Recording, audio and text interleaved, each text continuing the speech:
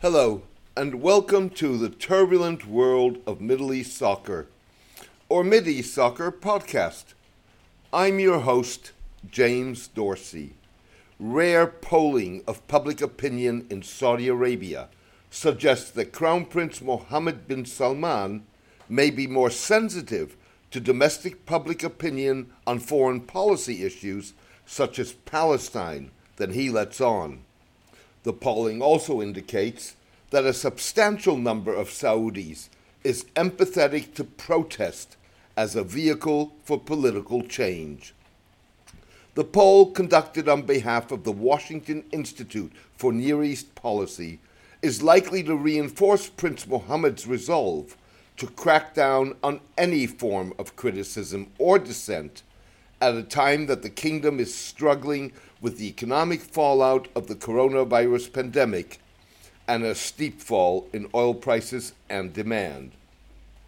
The Washington Institute survey strokes with polling by others, including James Zogby, an Arab-American researcher and activist and author of The Tumultuous Decade, Arab Public Opinion and the Upheavals of 2010 to 2019. Saudi reluctance to follow in the footsteps of the United Arab Emirates in recognizing the State of Israel suggests that autocratic Arab leaders, despite denying freedoms of expression and the media and cracking down on dissent, are at times swayed by public opinion.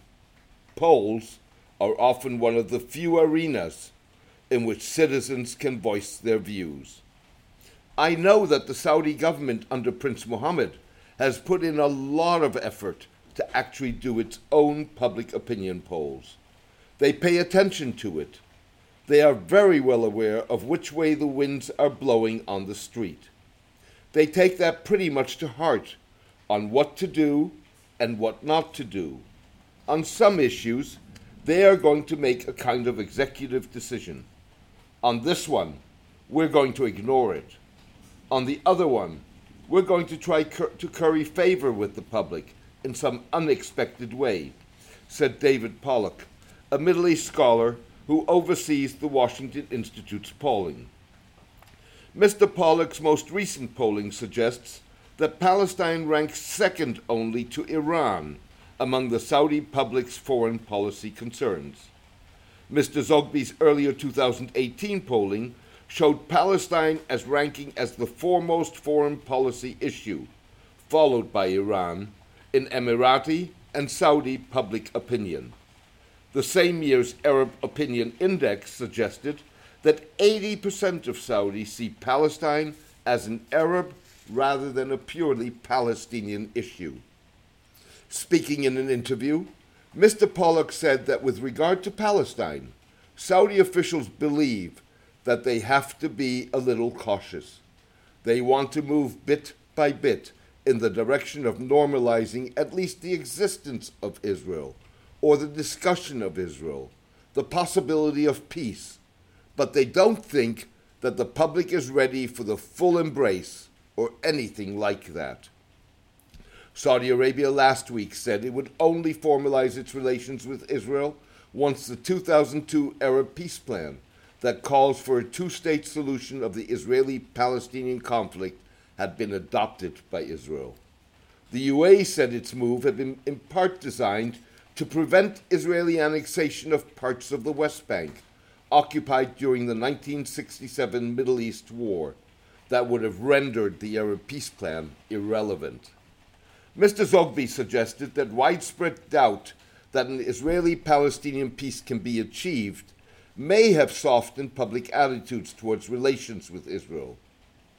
This should not be overstated, however, since it appears from our survey that this shift may be born of frustration, wariness with Palestinians being victims of war, and the possibility that normalization might bring some benefits and could give Arabs leverage to press Israel to make concessions to the Palestinians, Mr. Zogby cautioned.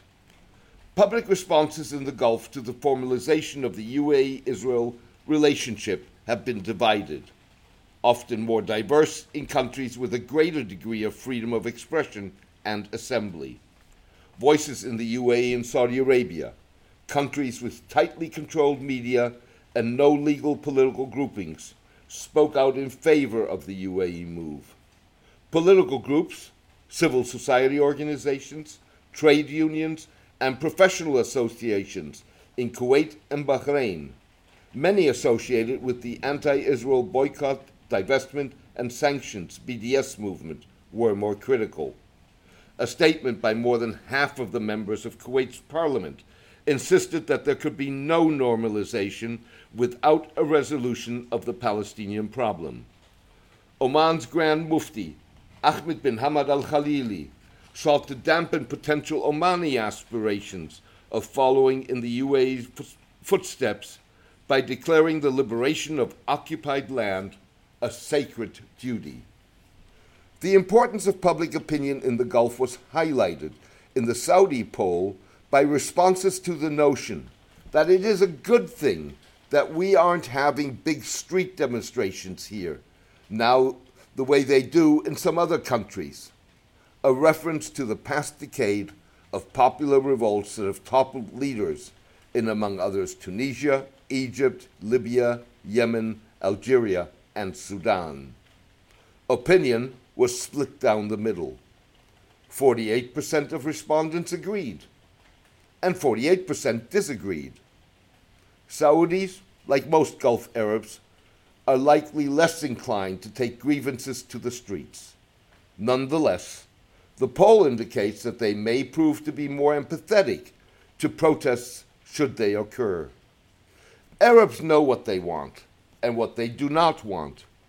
They want their basic needs for jobs, education, and health care to be attended to, and they want good governance and protection of their personal rights.